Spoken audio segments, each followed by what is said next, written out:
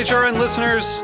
As we celebrate our 15th year, we are deepening our commitment to giving voice to the next generation of food systems storytellers, and we need your help.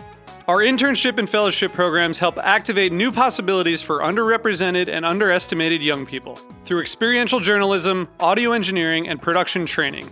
Through these unique programs, HRN helps food equity stewards build essential workforce readiness skills that expand their potential and foster economic mobility.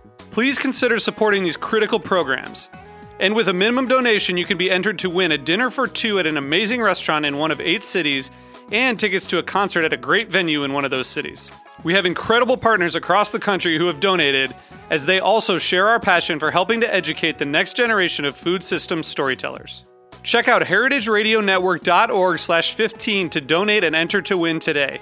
That's heritageradionetwork.org/15 to donate and enter to win today. And make sure you donate before March 31st. Thank you. You're listening to Heritage Radio Network. HRN is food radio supported by you. Learn more at heritageradionetwork.org.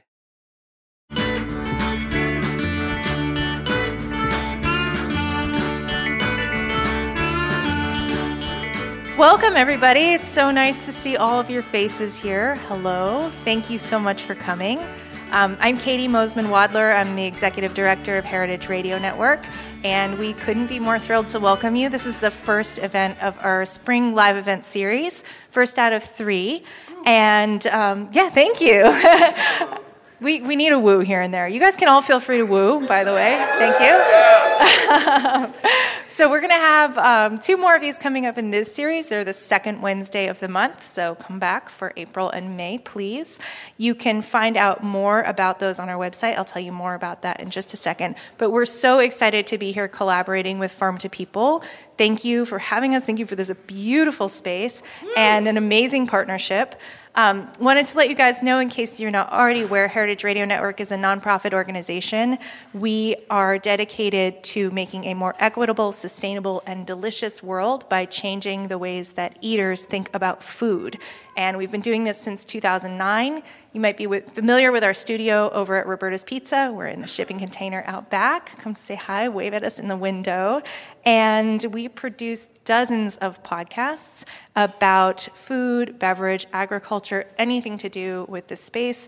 You're going to be hearing from hosts of several of our shows here tonight. And we also have an amazing internship program. That's how I first got involved. And we produce live events. And you can follow us and learn more at heritageradionetwork.org. Really encourage you, if you haven't already, please sign up for our newsletter. There's a clipboard out front where you came in to do that, or you can do it on our website. And follow us at heritage_radio, Instagram, Twitter. That's a great place to stay abreast of what's coming up, find out about new shows, sign up for our next events.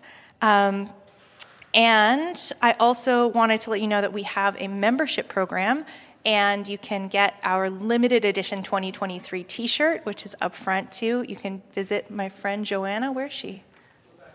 There she is. Go see Joanna up front for those. Also, you can do that on our website. I wanted to say a huge thank you to the New York City Department of Cultural Affairs for supporting our New York City-based live events, and also for supporting our work documenting New York City foodways. Now it is my great pleasure to introduce Michael Robinoff. He's the co-founder and CEO of Farm to People. Michael's mission at Farm to People is to raise New Yorkers' consciousness about regenerative farming and about eating delicious, ethically grown food, and he's right here to tell you more. Thanks so much. Thank you so much. Thank you. Yeah. Thank you so much, and thank you to Heritage Radio Network for this wonderful evening, the first of 3. Really excited to see you all here tonight. I want to just introduce Harry Rosenblum, who is the host of 2 Heritage Radio Network shows, Time for Lunch and Feast Your Ears, and also the co-founder of the Brooklyn Kitchen, which I'm going to quickly say is like really the kind of the crux of so much that you're experiencing here tonight, and the beginning of our relationship. And I've just been a huge fan and admirer of your work for so long and what you built with the Brooklyn Kitchen. We actually even shared a space briefly in 2018. It was a great time. I think dearly of those days and of you and Taylor. So anyway, it was a beautiful space, and what Brooklyn Kitchen did, pioneering local food and small batch makers here in Brooklyn, starting in 2006. When I was still in high school. Really just taking that consciousness and getting people to like support small makers and small farmers is incredible, and we want to continue to carry that torch here at Farm to People. Back to programming. Also, Harry, I remember this when you were just publishing the book. In 2017, he launched his first cookbook, Vinegar Revival. It's awesome. It's all about different fermentation techniques. And he still teaches classes, both cooking and fermentation classes, as part of Brooklyn Kitchen, which is really the rendition of Brooklyn Kitchen now, which is more of a cooking school. And finally, Harry serves on the board of Eating with the Ecosystem, which focuses on promoting sustainable local seafood caught in the waters off of New England. I'm so excited for this evening to see you all here. We'll have a small menu from our kitchen and bar after, so if you want to stick around, have a drink, try a couple bites, they'll be featuring different fermentation things as well. And I can't wait to hear this panel this evening, so thank you for coming.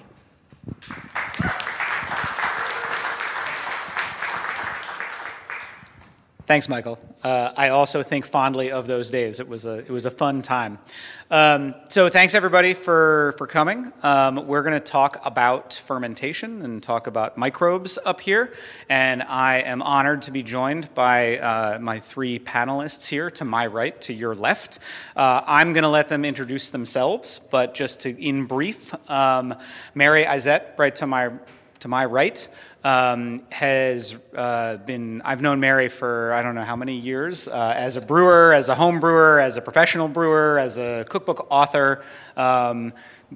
Talked a lot about fermentation over the years. Peter Kim was the founder of MoFad, the Museum of Food and Drink, which I hope many, if not all of you, are familiar with. Now works at Pinterest and heads up food over at Pinterest. And Lily Harris is joining us actually all the way from Los Angeles, where she lives.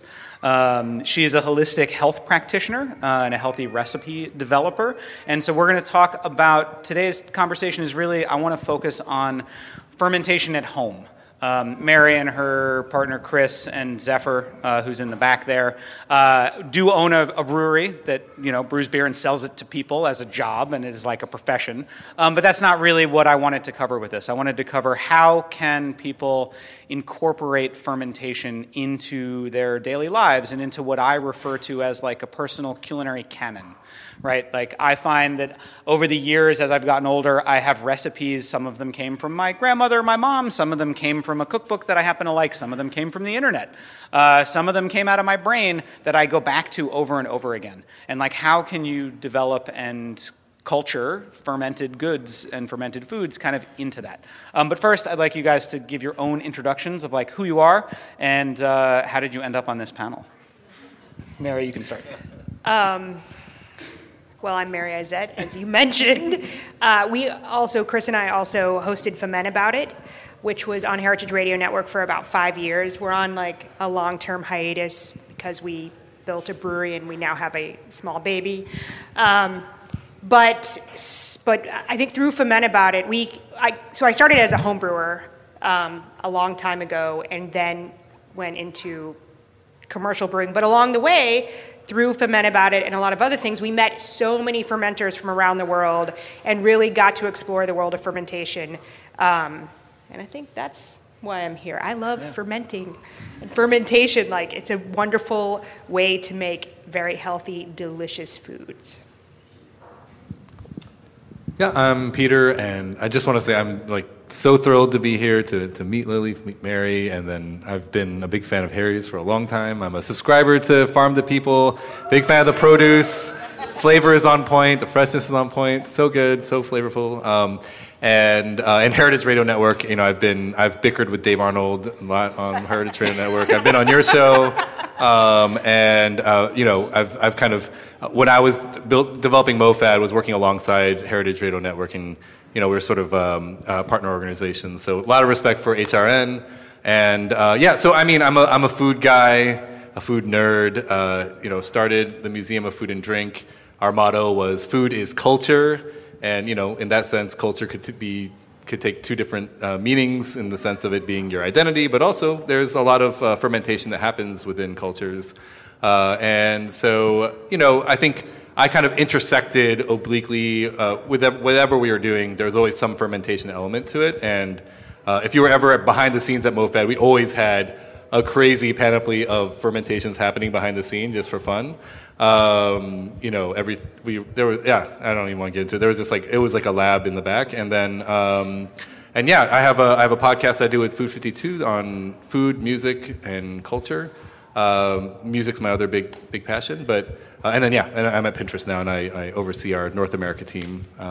That's me. What don't you do? My name is Lily Harris. I'm a holistic health practitioner and healthy recipe developer. I do live in LA now, but I used to live a couple blocks away, and I'm a very, very happy Farm to People customer. I'm in town for 2 weeks, and I got my box delivered to my apartment.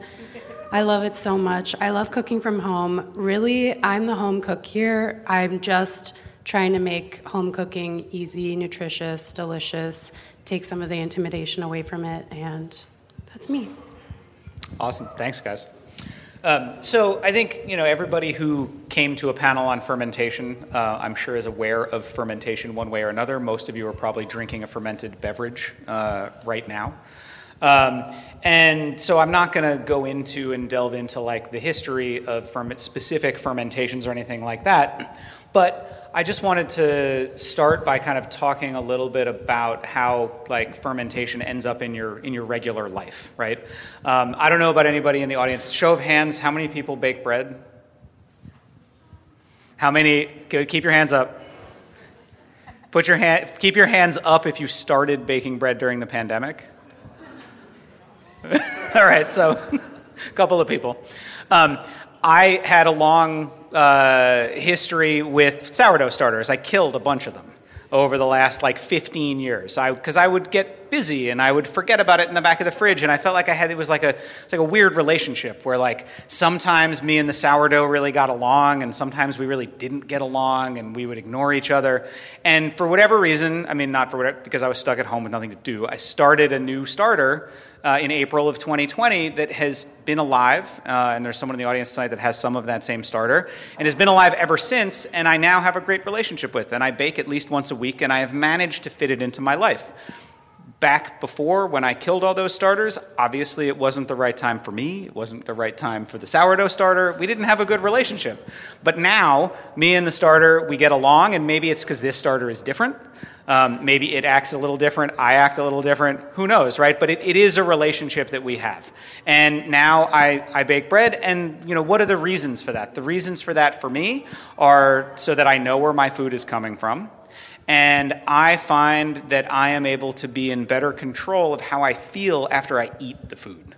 So for me, a big piece of fermentation over the years has become about how you feel on the other side of it, right? So looking at how am I going to feel after I eat this? And so if we're eating commercial breads and commercial pickles, and I wrote a whole book about vinegar and vinegar pickles, but I actually feel better after I eat fermented pickles most of the time. So really trying to think about what is the goal of why are we doing that fermentation? So Lily, I would love to hear from you about how do you incorporate fermentation into the work you do when you're developing a recipe? I think for the most part, I do leave the fermentation recipes to the pros, but I just kind of wing it in my kitchen. So usually it's creative problem solving. If I buy a lot of produce, I do write recipes. So there's a lot of stuff lingering in my fridge, and usually it's a really great way to make it last longer, make it more bioavailable, easy to digest. I also really like to, once I can them, I like to give them to friends, bring them over when I go to their house. That's usually how it works out. Before I moved, when I lived in New York, I had a very religious weekly sourdough practice. I'm a celiac, so I can't eat gluten, and gluten-free bread is bad. It's so bad. Like, it's not worth eating, in my opinion. The ingredients can be really, really long list of who knows what they are. So I think probably 2019, I bought Aran Goyagas. I think I'm saying her name right. She has the most beautiful gluten-free cookbook, and I started making her rice flour sourdough. Every week I would do it, and it just became a really relaxing practice in the chaos of New York City. So I accidentally left my starter in my fridge when I moved, which was very, very sad. But I am going to make a new one very soon. We'll get there. Awesome. So, Peter, you grew up in a Korean-American home, and so kimchi was around a lot, right? When did you become aware that it was a fermented food rather than, you know what I mean? Like that, like in the world I feel like that we live in now in food, there's discussions about, oh, this is a fermented thing and this is not a fermented thing or whatever. But like growing up, there was just kimchi, right? Well, I wasn't aware of it being fermented for a while, but I definitely was aware of it being funky pretty early on. And, I think, on a serious note, and I think probably a lot of like immigrant children can identify with this, but it was a source of shame from a pretty early age. And at a certain point, I think when I was really little, I ate it with glee. And then when I was an adolescent, it became a source of shame. And I remember just sort of being so worried about that moment when somebody was going to open the fridge and then that like burp of air comes out and you're like, ugh. And then, but yeah, it certainly was a part of our life, and we, like a lot of other Korean American families, and by the way, I grew up in like small town Midwest, and so it wasn't exactly like bustling Korean community. It was a very small number of Korean families linked together by this like church, and we had like the kimchi fridge in the garage, but we were very much anomalies in this mostly like non-Korean environment we were in. The time at which I became aware of it being something really fermented was when I read Harold McGee's On Food and Cooking, which was kind of like an overall like sort of culinary awakening for me. And so if any of you have not read Harold McGee's On Food and Cooking, I really think of that as being like the one book that you should really read if you want to learn about food, including fermentation, really anything. And it's just really poetically and beautifully written. And so I think it was really upon reading that I was like, oh, aha, like I didn't know that all of this is what was going on in the kimchi. To me, it was just this like funky cabbage that was so loaded and kind of like shameful, honestly. Right. And so as an adult, have you do you make your own kimchi now at home? Oh yeah. So I would say that's probably the most, there's pretty much always a thing of kimchi going in the fridge at this point. And so, I've definitely, at a pretty young age in my like 20s, I turned around and was like, yo, kimchi is actually really cool. Right. And I wish I could go back to like my like high school like self and be like, yo, like you should be proud of this. This is like tradition and culture and deliciousness, frankly. Yeah. Mary, when did you start down the path of fermentation with beer? So the first thing I had made ginger beer a long time, like probably 25 years ago. And it did not work. It worked. It fermented, but it was terrifying because I did it in glass bottles. Anyway, it was an unstable ferment. So that was like a bad introduction. And then when I moved, I started homebrewing in 2006, I think. 2003, something like that. 2006. And that's when I went down the rabbit hole. So I got really into craft beer and all the flavors of craft beer, and I would go to Beer Craft, which was this phenomenal bottle shop that used to be in Park Slope. And Ben Granger, who worked there at the time and still works in beer, just fixed our centrifuge at the brewery, actually. Full circle. I'd ask him all these questions. He's like, why don't you start homebrewing? And so I started homebrewing. And that's how I met my husband, and we opened this brewery, and here we are. So. Do you still brew at home? No. The brewery kind of took over everything. But I think that I will get back to it at some point. Also, I wrote a book on fast fermented alcoholic beverages in 2016, I think.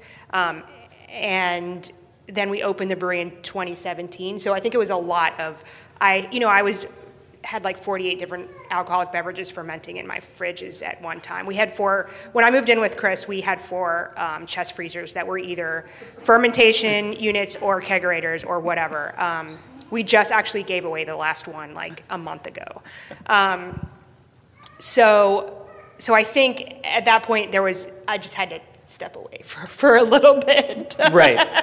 But you point out that it may come back in the yeah. future. It definitely will. And you plan to come back to it. Yes. Do you have any fermented stuff at home right now? Not that I'm fermenting. So we have an 8.5-month-old, and I'm this is our first child. So I would say I've been a little overwhelmed. Sure. Just trying to juggle everything. We're still running the brewery. Yeah. So we eat fermented foods, but I haven't been fermenting. So I think, though, it's like as she grows up and starts participating, then we will definitely start fermenting again. Yeah, I mean, kids are a whole different. I mean, I don't mean to leave you out, Lily. I don't think you have any kids, right? I don't. It's cool. The other 3 of us do. I find my kids' relationships to fermentation to be very interesting. It was just around the house, obviously, right? Like, I mean, I always have lots of things fermenting all the time. I have kombucha on the shelf.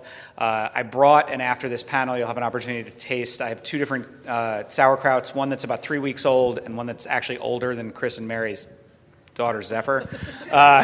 It's about 14 months old. It was in the cold part of my basement, and I put it into a quart container yesterday to bring here from the crock. I also have some bread-based kvass, because when you're baking a lot of bread, you end up, we don't eat all the bread, so I save the hard ends and I make kvass, which I can explain how to do that later. If anybody's interested, come and find me. But there's a lot of fermented stuff around, and there's fermented pickles and stuff, and I've never forced it on my kids. But last year at some point, my older one is 13 and my younger one is 9. I had pickles out on the table at dinner, and one of them challenged the other one and said, "Come on, let's do a shot of pickle juice." And I just sort of sat back, and it was the most fun thing to watch my kids, and they took 3 or 4 shots of pickle brine, and I was like, you guys just invented the pickleback. But it was really, it was really fun. Peter, does Felix like fermented stuff? It is a great sadness for me that when he was young, he loved kimchi, and now he just will refuse it. So he's just going through an anti-kimchi phase. Sure. He'll get over it. Like a good Asian parent, I've disowned him for now, and then I will welcome him back in once he's ready for kimchi. I'm kidding, of course. So, Peter, you mentioned that you have kimchi in your refrigerator pretty much at all times. Are there other fermented things that you keep around or sort of seek out? Well, what I make for myself is just usually, honestly, it's just kimchi. I haven't really dabbled in a whole lot more, though sometimes I'll have little projects. I'll try making injera or I recently tried to make bâton de manioc or bobolo, the Central African cassava sticks, which are really delicious. Otherwise, I think whenever I go shopping if I go to a neighborhood in New York City, I will go to the grocery that is associated with a culture that is predominant in that neighborhood, and then find the fermented stuff and just kind of grab it. So usually there's just some random odds and ends in the refrigerator that from just New York City exploration. Yeah, I mean, I think that's a great point, right? If you are looking for fermented foods to kind of fit into your life, I mean, I feel like there's been, in the past few years, a huge zeitgeist around Asian foods, right? So, almost everybody knows about kimchi now. But Peter lived in Africa for a time and mentions Africa. There's a huge, every culture on earth has fermented foods and beverages, and there are a lot that I don't think have quite hit the zeitgeist yet. So looking at South America, looking at Africa, looking at some that may never hit the zeitgeist, right? Kumis. Has anybody tasted kumis in the audience? Raise your hand. Anybody know what kumis is? I'm sure Mary knows what kumis is. Yeah, I'm totally blanking. It sounds very familiar. Kumis is fermented mare's milk that they drink in Kazakhstan. which apparently is very delicious. Apparently horse milk is very sweet. And so they ferment it, and it gets slightly effervescent, and you can actually buy it commercially there, but hasn't really hit the American palate yet. You can get it in Brighton Beach. There you go. You can even get not just fermented horse milk, you can get fermented camel milk. Oh, wow. Yeah. Got it. Sure. Just FYI. Yeah. So I mean, back. So I guess the point I was making is like if you are interested in fermented foods, and there's all kinds of reasons to be interested in them, whether it is how it makes you feel, or whether it is based on palate, based on flavor that you're developing. There are a lot of other food cultures out there that are doing interesting fermented flavors. Lily, what about you? What do you have in your kitchen, or that you'd like to seek out in terms of fermented foods? Right now, I have some preserved apple cores sitting on my counter that I want to use on a roast chicken, but I haven't had time. We'll get there. I have preserved lemons, preserved oranges.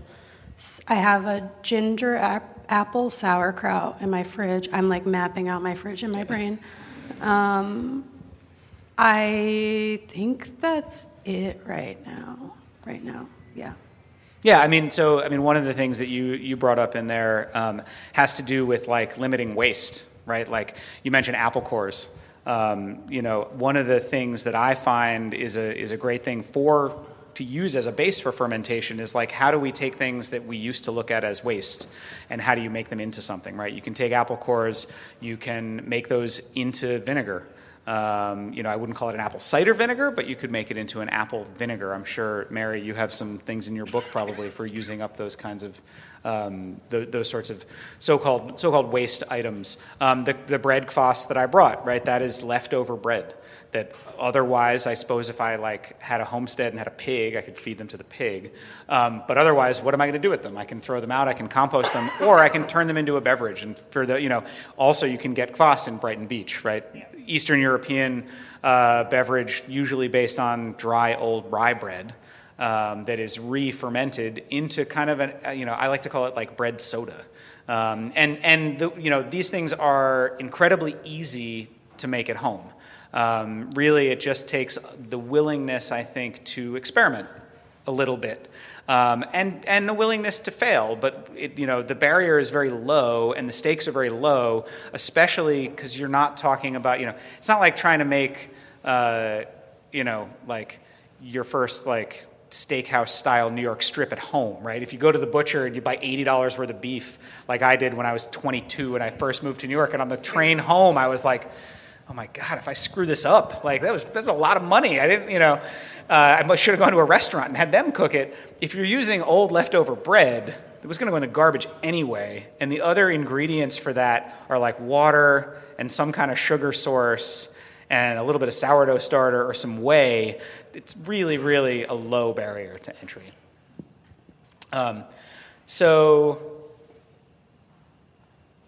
How has, and anybody can feel free to jump in, this can be more of a discussion, I don't have to make it like a pointed question.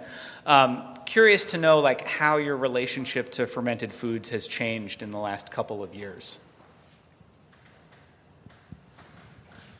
I guess it's really that's kind of me hiding a question about the pandemic in here. I have to bow out of this because I worked the entire pandemic. So yeah. So no change. No change. All right. If anything, I was busier during the pandemic.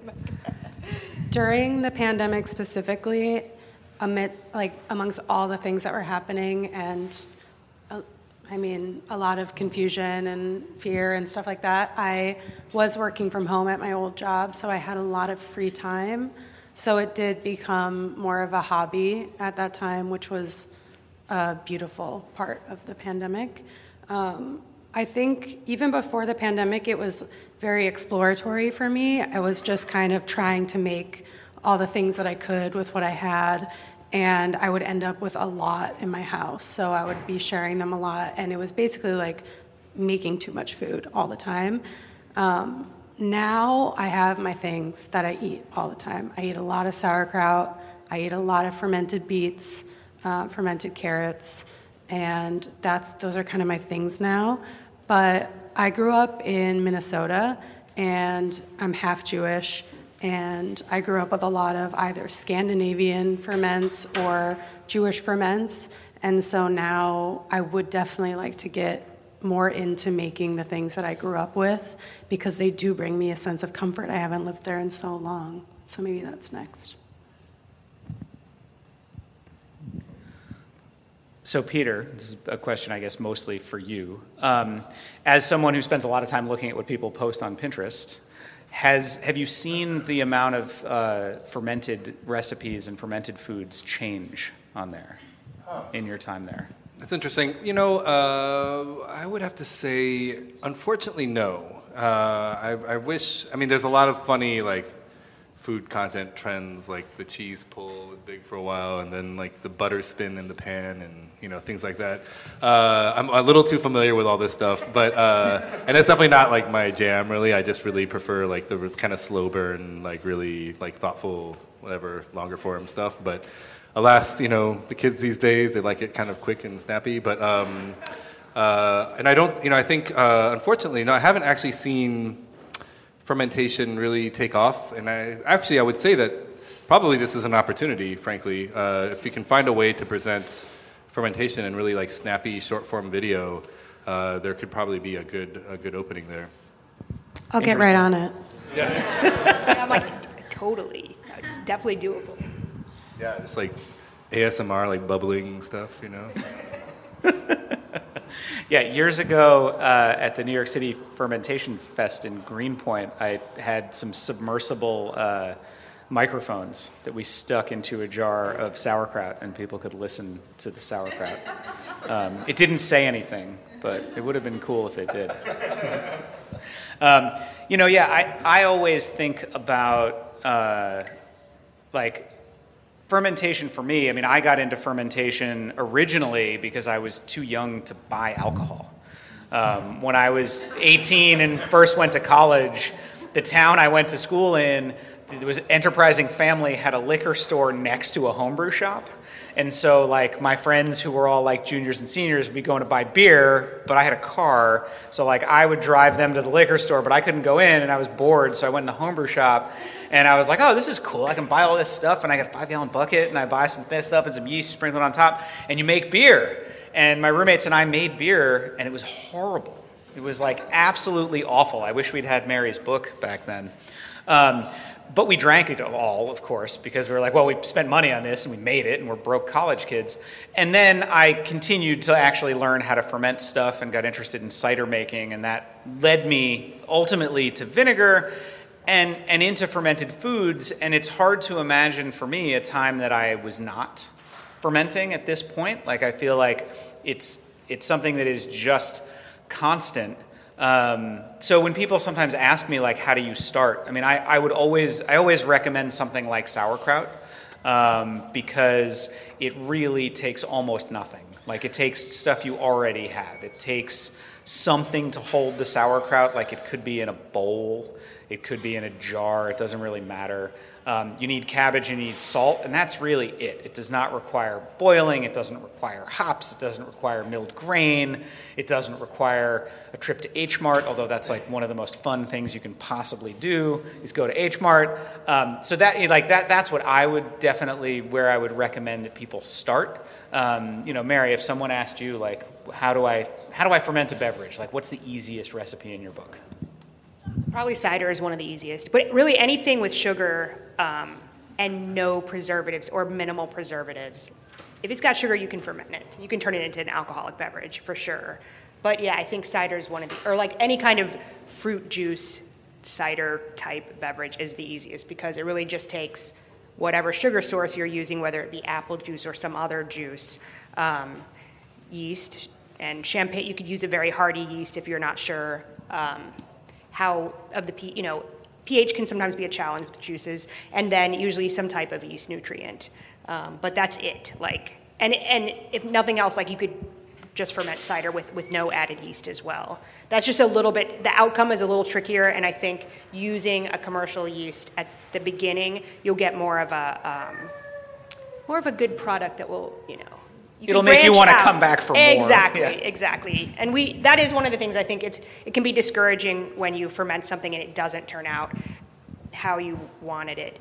So I think, oftentimes setting yourself up for success is really important. So there's a ton of easy ferments to do. I think, yeah. I mean, that's, and then if it doesn't come out the way you want it, that's how I got into vinegar making initially, was that I made a batch of cider. And so, this is a little bit of like fermentation, like esoterica, but there was a period of time, I feel like, when I was really heavy into homebrewing, probably Mary, when we first met, that people were very particular about not having oxygen come anywhere near your fermentation after it had fermented the alcohol and before you put it in the bottle. It was like anathema. If you did that, it was going to be terrible, and it was going to be crap, and you were going to have to, throw it all out. And so I was very much in this idea, okay, I made this cider. I had a 5-gallon carboy of cider in my basement. It was done fermenting. I needed to bottle it. It was like a Sunday night, and I was cheap, so I'd saved bottles from beer that I had drank to put the cider in, and I didn't have enough. I just, for whatever reason, I just wasn't paying attention, and I, didn't have enough bottles. And so I had, a gallon of cider left in this carboy, and I was like, what am I going to do with it? It's touch oxygen. Oh, my God. It was this terrible thing. And then I remembered that I had a bottle of white wine vinegar in my cabinet that had grown this sort of pellicle thing on top. I didn't really know what it was, but I knew that vinegar came from alcohol. I was like, well, if I pour these things together, I think I'm going to get vinegar. And I did. And it turned out that 2 months later, I had a gallon of really, really good apple cider vinegar. And when I popped the top on one of the bottles of cider, it was fine. It wasn't actually that good. And so that actually really opened my eyes to being well, wait a minute. This product, which was a secondary fermentation after the alcohol fermentation, was in fact much better, and I could envision using it in a much better way than I had with the cider that I made. So that is another opportunity, I feel like. We still have apple cider vinegar that we made from, I did a yeast experiment with cider one year, and so I had a lot of cider, and one of the carboys went to vinegar, and we still have some of it that we use in cooking. So yeah. Peter, the fermentation that you do around kimchi, do you have a family recipe? Is there a cultural connection to it? So so my favorite ferment in the world is my mom's oisobegi, which is the stuffed cucumber kimchi, and it's sort of thin-skinned cucumbers, and then you slice into it, and then you stuff it with shredded vegetables and garlic chives, buchu, and other things, and it's kimchified. I've asked her to show me and how to make it, and it's the classic thing of she just throws it together, and I'm but the numbers, and so what I ended up doing is I am not a Korean grandma, believe it or not. So I have accepted the fact that I am incapable of eyeballing kimchi, because I've actually had batches go awry just from just the wrong size handful. And so what I did was I actually made a recipe for myself that was all based on relative weights, being the ultra nerd that I am. And so I have a calculator that I made where I just take the weight of the kimchi and I enter it in a spreadsheet, and it spits out all of the ingredients for the rest of it. And that works for me, and then I just do everything on the scale, and it's very unsexy, ungrandma-like, but whoa, that's a weird thing to say. But hey, grandmas can be sexy. But yeah, that's the way I do it, and so I've developed my own kind of weight system, because I find it all intimidating, because cabbage comes in different shapes and sizes and densities, and it's just the eyeballing thing just is a little intimidating for me. So I do full calculator. I think that's awesome. I would have to imagine that if you were to show that process to somebody 200 years ago, I don't think they would have a problem with it. You know what I mean? If the outcome is delicious kimchi, then the outcome is delicious kimchi. Yeah. Lily, when you're developing recipes, does fermentation play into the balance of the final flavors and that kind of thing? Definitely. Last month I shared a breakfast that I eat all the time, and I think it came out of I used to work a corporate job, and I would wake up at 5 in the morning, go get to work by 7, and breakfast and meals became something that were like really thrown together. And so I would treat my work refrigerator like it was my home refrigerator, which I think they truly thought I was insane.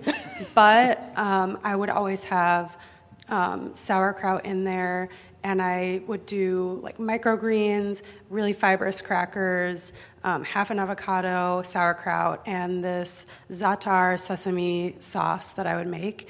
And that I ate that meal all the time for years. And so I just shared that recipe on my Patreon, where I share healthy recipes.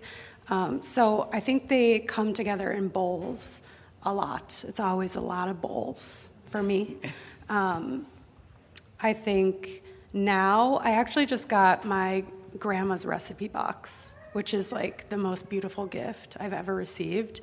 And there's some family classics in there. She made this like really simple marinated tomato, onion, cucumber, and tarragon salad. And I would like to make a fermented version of that now that I have the recipe and I can see what she put in it. So it definitely comes into play. And there's actually a recipe that I love that I did make that used, I love pickled beets. I grew up eating them at the Jewish deli. I love them a lot. Some of them with vinegar, some of them not. But I made a pickled beet with dashi and some rose water in it and cardamom pods, and I like that one a lot. So they do come into play, for sure. Sounds delicious. I just want to add, you should try beets with koji. It's incredible, the combination. I will make a mental note of that. I need to try that. Yeah, we didn't really touch much on koji. I will say that while I am aware of and love koji and am fascinated by koji, with 2 kids and a dog and a very busy life, I personally don't do a lot with koji. And so like as someone in the fermentation world, sometimes when I say that, I feel like, oh, I should be doing more with koji, because koji is like the it ingredient at the moment in lots of ways, because it is magical. Like koji does incredible things as a microbe that a lot of the other ones that we use as humans don't do, in terms of its ability to work on proteins and also work on starches. And you can have special kojis that are specific towards breaking down different kinds of protein. I was just there was just recently an online conference called KojiCon. If anyone's interested, there's tons and tons of video online about it. But like, really, really specific conversations about like whether or not you could take crab and lobster shells and break them down with koji and make them soft enough to eat. And the answer was sure, if you were able to get a specific strain of koji that produced enough chitinase, which would be the enzyme that would break down the chitin protein, right? Like this is all like, it's so specific that I don't do a lot with koji, but koji is really delicious. Do you do stuff with koji? I've messed around with it a little bit. By the way, maybe it would be helpful to explain what koji is for folks who don't know what is that koji helpful? Sorry. Thanks, Peter. Do you want to explain it, or do you want me to do it? So koji is the mold that is responsible for a lot of the fermentations that you all know and love, like sake, for instance. Koji is the mold that converts the starch in the rice into sugars that can then be fermented into alcohol. Koji is also the mold that is responsible for miso and for soy sauce, because it is not only, while a lot of things like yeast, for instance, yeast consumes sugar, right? So in order to ferment and creates alcohol as a byproduct of that fermentation. So in order to make an alcoholic beverage, you need yeast and you need sugar.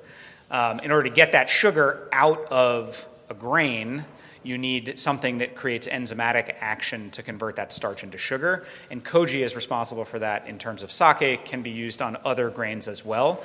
It then also is able to produce enzymes that break down proteins into amino acids. And so that is responsible for creating things like soy sauce and things like miso. But you can also culture koji directly onto things like beets, because it can function on that starch, and it does change the flavor. You can dry age meats with it. You can use it on fish. I was in Denver last week, and my friend Mara King, who had a fermented foods business in Boulder for many years called Azuke that still exists, she does lots of really interesting fermentation stuff. She gave me a taste of some mirin, which some people may be familiar with. Mirin is a sweet sort of savory liquid condiment that is used in a lot of Japanese cooking, and often is sort of like sickly sweet, but not traditionally in modern production. It ends up being very sweet. She gave me a taste of a mirin that she made using millet and koji, and it tasted like you could put it into a cocktail. And so when she said, here, taste this mirin, in my brain, I thought, oh, cool, this is something I could put into a sauce, or I could put into a miso soup, or I could use in a marinade. It was not going towards beverage, it was going towards food. And then I tasted this, and I was like, oh, man, this would be great in a whiskey sour. And so there's a lot out there that koji can do. And I'll just add that koji is beautiful. One of the molds that's principally used for koji is Aspergillus oryzae, and to me it looks like the Wonder Wheel at night, at Coney Island. It's just this beautiful, I don't know, it's just a beautiful, beautiful little mold. Where do you get it from? Koji spores are now becoming more readily available in the U.S. You can order it online. A lot of producers obviously are in Japan because that is the sort of center of a lot of koji usage, and there are different kinds of koji that have been bred and coddled to do very specific things, either to convert as much starch to sugar as possible or to convert as much protein into amino acids as possible. But in New York, you can get it at Kalustyan's. And then you can also buy, sometimes you will see rice that had koji mold grown on it, sold as koji. So if you were to buy the spores, you need to grow it on some kind of a substrate, whether that's on beets or whether you're growing it on rye in your apartment, which you can certainly do. I don't have the time to do it right now, and sometimes it requires a lot more than, say, making just sauerkraut or making cider. You need very specific humidity and temperature controls and things like that to grow it. But you can also just buy it as rice that's already grown on the grain previously and use it in that way. That's more of an advanced ferment.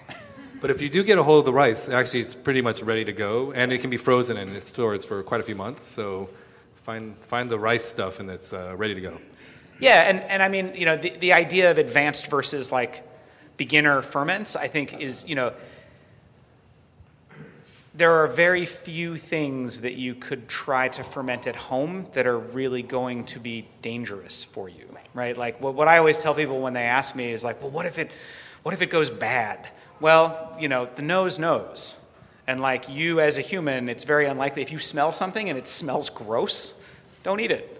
And so hopefully it's something that you haven't spent a ton of money and a ton of time on, and so you don't feel bad just throwing it out. And if it smells gross, if it grows really grody looking, green and black mold on top, and it's not koji, which when it sporulates sometimes is green and black, you probably don't want to eat it. But by and large, nothing is going to grow that is that a small taste to see if it's okay is going to hurt you.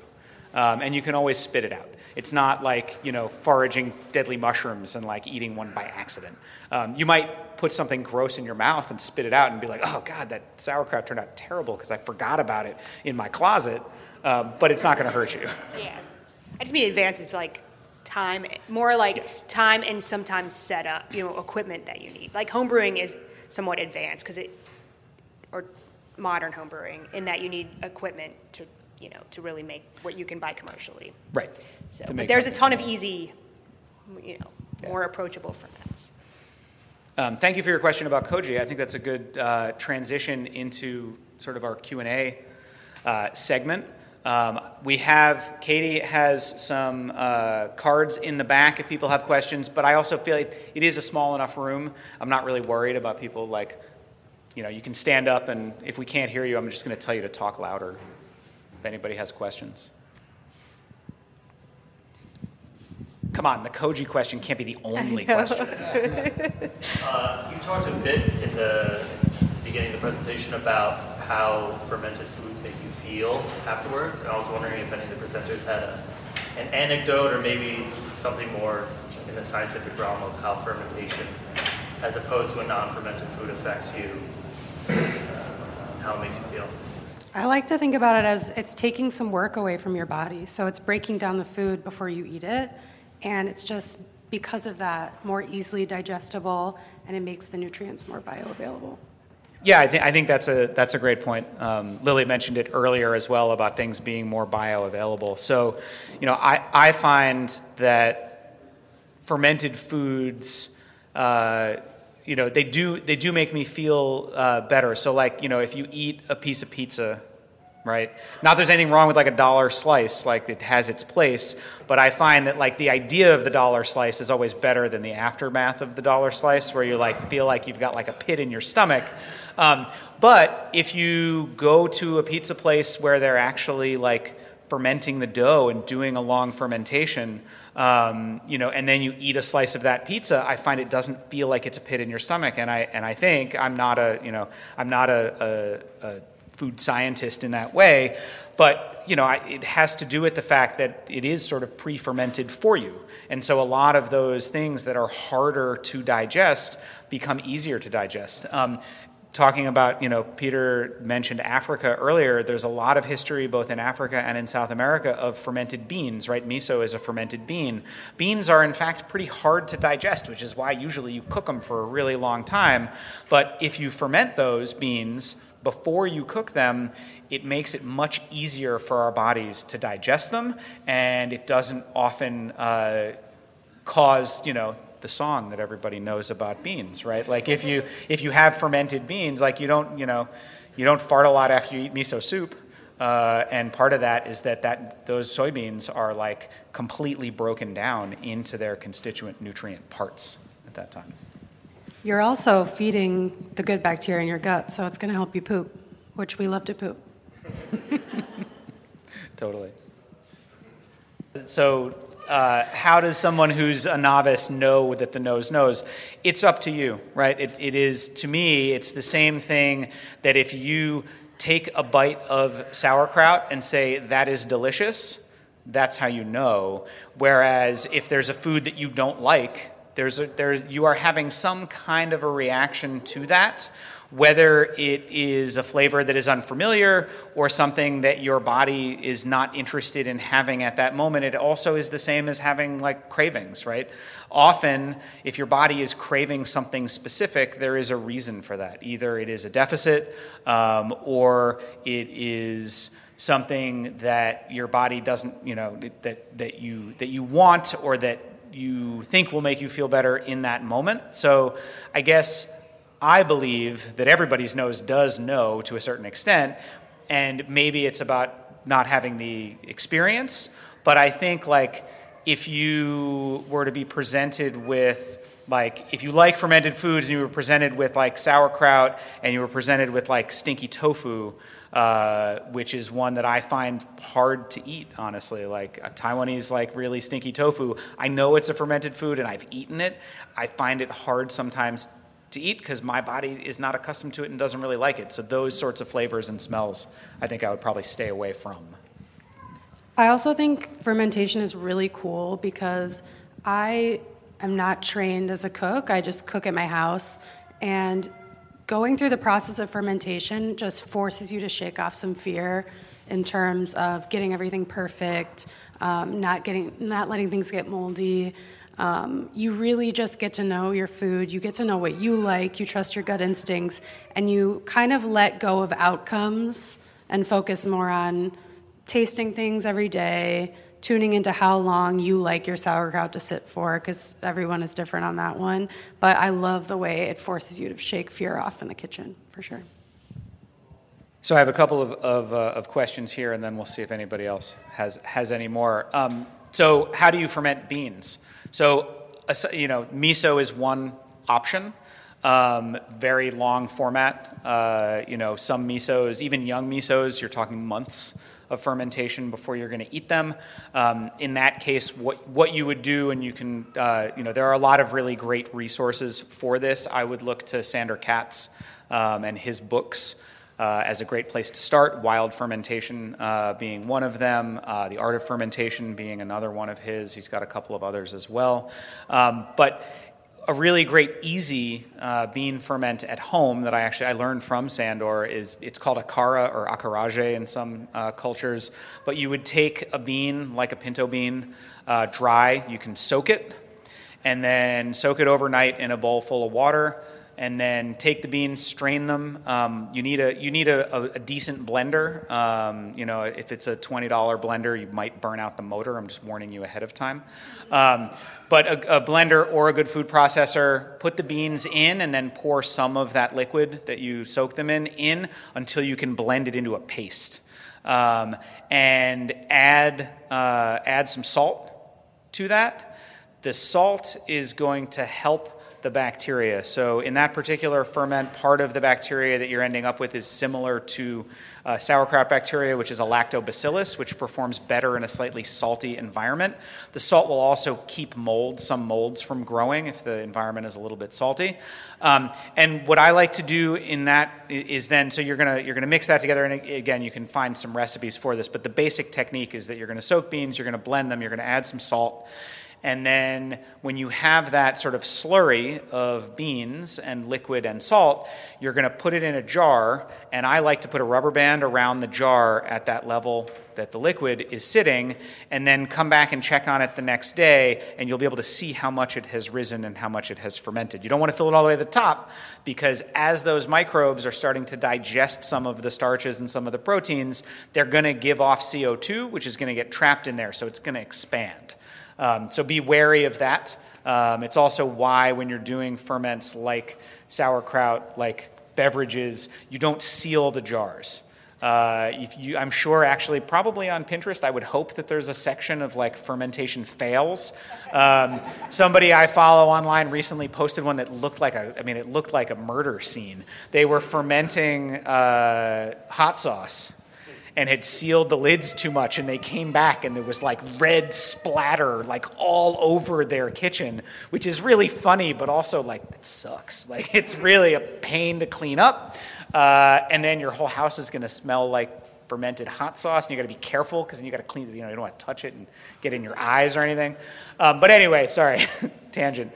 But then what you do with that sort of fermented bean paste is you can fry it. You fry it like a falafel, something like that. And, those beans taste delicious. They are sort of pre-fermented, so they are easier to digest. And it also is a great source of non-animal protein for you. So that's one of the ways that I like to ferment beans. Nuts are great to ferment like that, too. I like to make cashew cream cheese. This is an excellent question. So this one says, I'm a novice. Is longer better? No, not necessarily. So you can all be the judge of this when this panel is over. At the table back there, I have a sauerkraut that is 14 months old, and I have a sauerkraut that's a couple of weeks old. They're very different. One is not necessarily better than the other in terms of how broken down the building blocks are of that food. Yes, the longer you ferment it, the more broken down it's going to be. The longer fermented sauerkraut is much more sour, it's more acidic, and it's also much softer. It's not crisp and crunchy. But as the fermenter, you get to decide what you want out of it. So one of the things that I often will say and suggest to people is like, there's no point during the fermentation that it's going to hurt you.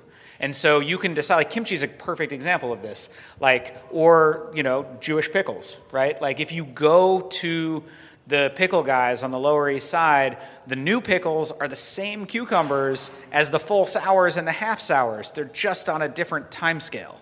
And so if what you really like is a crunchy cucumber that's like a little bit salty and a little bit sour, then a new pickle is what you want to make.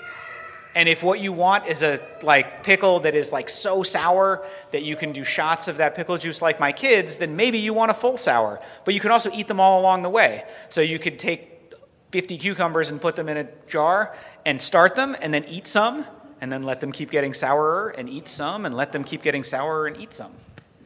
And there's also very fast ferments like yogurt. Yogurt is an overnight ferment. Water kefir also can be an overnight ferment. So I think there's a lot of ferments. There are some very fast ferments as well that are easy to do and almost like instant satisfaction, or at least overnight. Here's an awesome question. When cooking with salt, you can add salt and taste it along the way, which you can't really do with fermentation. So this, I think, leads to looking to either people like Peter, who've created a spreadsheet, which perhaps, I don't know if you're willing to share your spreadsheet with people. Yeah, I do actually have it online. So cool. It is on, I mean, I didn't want to be like weirdly promotional, but yeah, it's on my website. But I put it there simply because friends were like requesting it. So I'll say it, peterjk.com. And I'm not saying this to drive you to my website because it's not a very interesting website, but it does have the calculator on it. So yeah, awesome. peterjk.com. So I mean, looking at some recipes, I mean, I know that I'm sitting here, I'll put a little salt in it. But yes, it is valuable to look to recipes because humans have been fermenting for millennia, literally, and so like people have figured this stuff out over time, and sometimes that's passed down, right? Like Peter was talking about his family and his mom just like throwing the stuff in there, right? And I would imagine that most people here have a story like that. I mean, my grandmother used to know her cookie recipes in her head, and she would just do it, and she would be like, "Oh, that's enough," and she would toss the stuff in, and even though I know that my mom and my aunt stood there one day and made my grandmother, like before she threw the handful of stuff in, like they took it and they measured it and wrote it down, it was never quite the same. But yes, it is important, like from a basic like standpoint, if you are going to make something like my basic recipe for a fermented vegetable, say in a salt brine, like if you're going to make like cucumber pickles, is to make a brine that's 5% salt. And that usually I would do that by weight, which I know is more specific than like I know that my like Jewish great-grandparents were not weighing the water and weighing the salt. They had some other way to measure it, right? Whether that was they knew that the barrel, you took 2 scoops of salt or whatever that was, like, but that was what they had sort of figured out and come to, whether they knew it or not, was that it was about a 5% salinity that was the right amount to keep stuff from growing that you didn't want. And mostly that's yeast when you're doing like that sort of pickle. If yeast grows on top, then it will produce enzymes that are going to make the vegetables soft and sort of taste bready, which again, like you can eat them, but nobody wants like a soft bready cucumber pickle. Like that's gross. You want a snappy, like sour cucumber pickle. Another thing that's important to keep in mind as you start doing this stuff is that lactobacillus, which is one of the easiest ones, again, that's sauerkraut, that's fermented vegetables, that's sour pickles, is anaerobic. So you do not want any oxygen. And so you don't want a piece of cucumber sticking up out of your brine because that will draw mold. There's molds all around us and yeast all around us in the air. It just needs to land on something that it can colonize.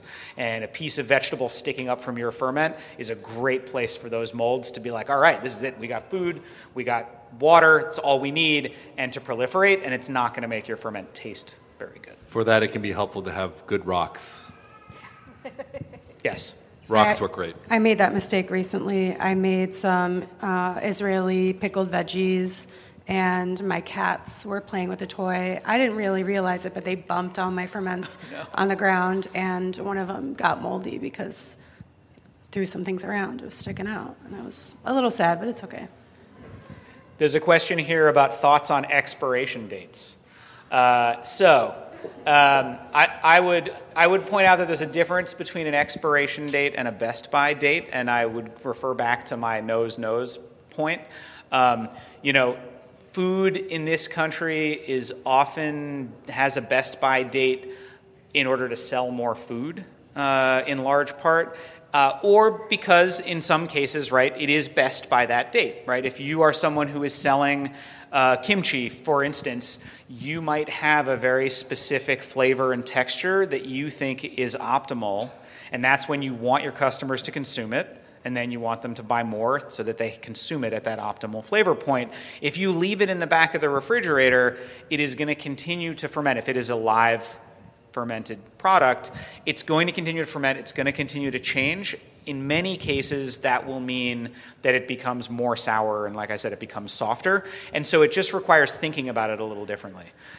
You may want to not eat it raw on a bowl, the way Lily was talking about, if it's gotten soft and it is super, super sour, but you might want to put it in your chicken soup at that point. I'll just add this anecdote that I mentioned On Food and Cooking is really one of my favorite food books, and it was a great pleasure and honor in my life to work alongside Harold to get MoFad going and became good friends with him. But one thing, Harold was working on an article, I think for Lucky Peach, on expiration dates and canned foods, and he was doing an experiment with Spam, and so he actually sourced Spam of all different kinds from all these different years, and we did side-by-side tasting of like 25-year-old Spam up to like new Spam, and it was like the vintage Spam, and I would say that it was definitely a revelatory experience because the Spam was like, the reason why they have that date is because it's no longer what the manufacturer anticipates or wants you to taste.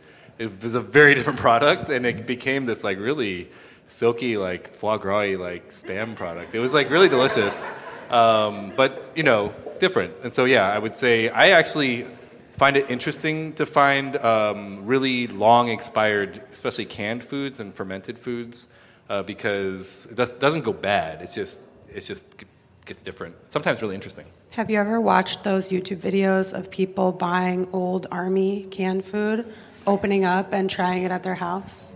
It's so fun to watch. So fun. Like super old MREs. Yes, exactly. So there is a culture, right, in France and Spain and Portugal of saving tinned fish for a really long time, and eating like 4, 5, 10-year-old tinned fish because it does change. Now, obviously, there are some food safety things to be concerned about, like if your can is all like bulgy and stuff, like don't eat it because that is a sign of botulism. But if it's not, if a can is sealed, that can is sealed. The other thing to consider is that companies have to pay to have their products tested for years. So if someone is launching a food company and they want to launch it next year, that means that they have already had to have years of a lab testing their food or testing their product to confirm its expiration date, which is expensive. It's really expensive. So sometimes a company can only afford to do that for 2 years, and so their expiration date is 2 years, and that can be a reason sometimes. Got it. There's a question here about kvass. What does kvass taste like? You'll get to taste some of mine. Kvass can taste like a lot of different things. There's beet kvass, and there's also bread-based kvass that often is made from rye bread. Years and years ago, I traveled in Ukraine, and it's also true in other Eastern European countries where you can buy kvass like on the street. There are these, what was then in Ukraine. Now it's hard to say if it's if it's still the same given supply chain concerns around the war and stuff. But there were these giant, what looked like ex-military trailers that were painted yellow, that were chained to like telephone poles, and they had a little lock and a little hatch that would be opened up, and there'd be like a little old man or old woman who would like show up and unlock the thing, and they were like giant kegs of kvass. And I don't know if they like switched them out or if like the bigger kvass trucks showed up and like filled it up or what, but you could walk up and people would bring their own bottles. So you'd bring your own like 1 liter plastic bottle and be like, I'd like a liter of kvass, and you'd pay them whatever it was, and it was this fermented bread. The way that I make mine, I save the rinds from all my breads and I let them dry out, because you don't want any mold in there. If there's too much humidity on your bread ends when you save them, they will grow mold. Bread is a great source, a great place to grow mold. So I make sure that they're all kind of dried out and they're not moldy. I then bake them and roast them in the oven until they get dark, and then I stuff them in a jar. And I add a tablespoon of my sourdough starter. You can also use whey as a starting point to get some microbial action in there. And then I add some sugar, and then sometimes I'll add fruit to it as well. Something that we didn't talk a ton about up here was we touched on like using waste product. So my son is obsessed with mangoes, eats dried mangoes, eats fresh mangoes, and so I save all my mango peels and I save them in a Ziploc bag in the freezer, and then when it's time to make kvass, I stick those in there as well. Because the peels have a ton of flavor. They also have they have yeast on there. And kvass is really like there's multiple microbial things happening in there. There's yeast that's going to ferment the sugar in there and give you some effervescence and also give you a tiny bit of alcohol, not a ton. And then you've also got the lactobacillus, which is going to ferment the starches in there and give you acidity in the form of lactic acid. Again, you can find more specific recipes, but that's how, so kvass, I describe it as bread soda. So like if you use a really strong rye bread, it's like having a rye soda, kind of. And I think that, Mary, like your book has lots of flavor profiles that aren't really available commercially. That you can find in beverages. And so that's one of the other great things about fermentation at home is like you can really control those flavors. And like if you love cardamom, you can put cardamom in your kvass. If you love star anise, you can put star anise in your kvass. You can do all these different experiments with that, and you're going to access flavors that are not commercially available, in part because they might not be commercially viable, but also just because people might not have made it.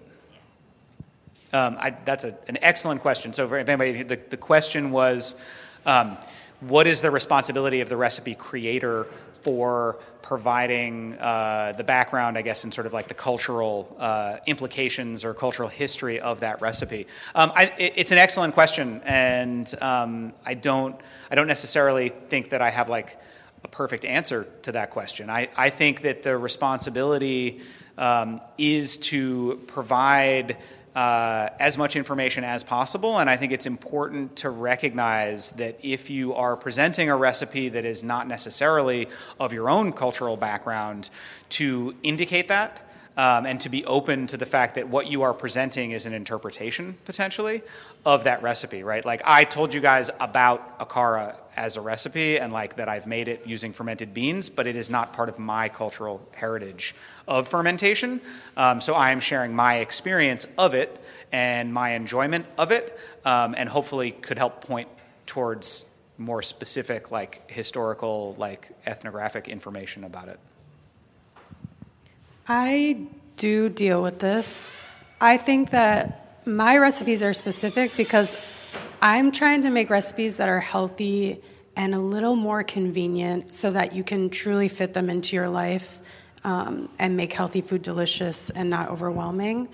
If I cannot change a recipe to be more healthy and convenient, fit a certain dietary restriction, or like improve it just to fit within my own life, like improve it for my use, then I don't feel like I should be recreating anything.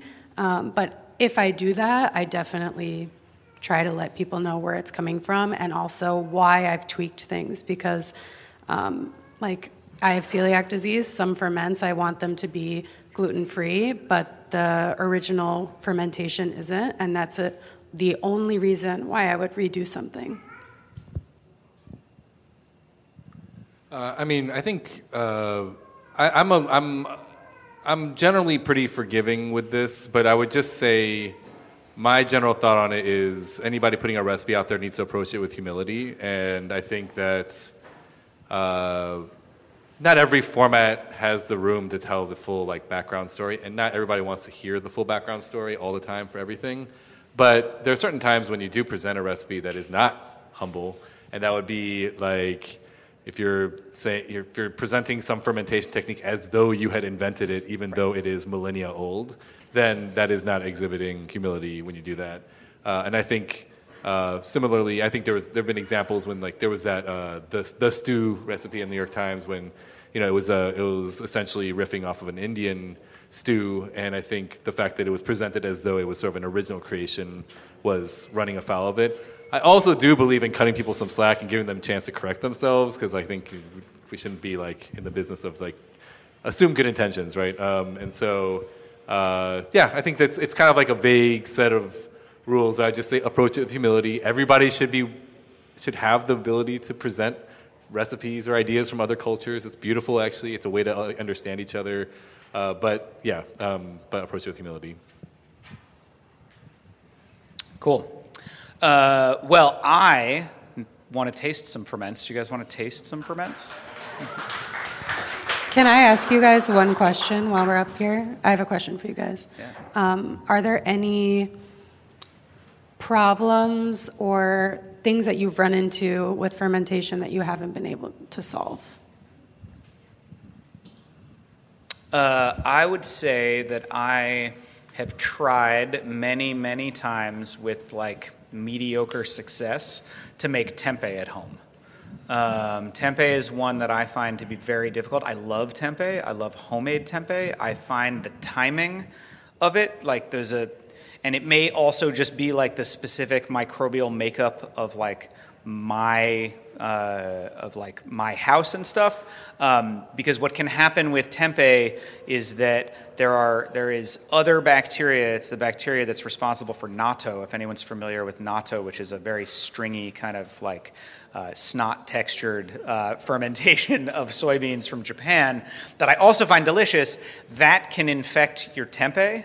And so instead of ending up with this like beautiful mushroomy block that you can brown, you end up with this kind of like in-between mush that is not as delicious. So that's one of the things that I have not had a lot of success with. Well, I'll say from a home brewer standpoint, but also commercial as well, that since we live in this urban center, wild fermentation, there's like a lot of wild fermented beverages that just can't be done here. So I struggled with making, I mentioned this before, but bâton de manioc, which means cassava sticks in French, but it's something I really enjoyed when I lived in Cameroon. And it's, like grated cassava that's fermented, and then you wrap it in banana leaves and steam it. And at its best, it's like this really like chewy, like chewier than mochi, like chewier than like a rice cake, but it's chewy and has like a lot of like cheesy notes to it, and it's just really delicious. And I haven't quite gotten it, and I don't know if it's just the kind of cassava I'm getting here or just the microbiome. And then also injera. I've managed to make really delicious injera, and I love making like 100% teff injera. Usually injera you get in restaurants is like mostly wheat with like a touch of teff. Teff is like this tiny grain that is really amazingly flavorful. But I haven't been able to get the structural integrity of making the injera hold together. I have found that if you do try to make injera, an electric cooktop with like even heat all over is a very helpful thing to have if you ever want to try doing that. But yeah, those are the two that sort of have escaped me. I have definitely over-fermented injera, teff injera in my house, and the smell is it gets very gross. strong. For sure, definitely. Thank you everybody for coming and supporting this work, supporting Heritage Radio Network and Farm to People.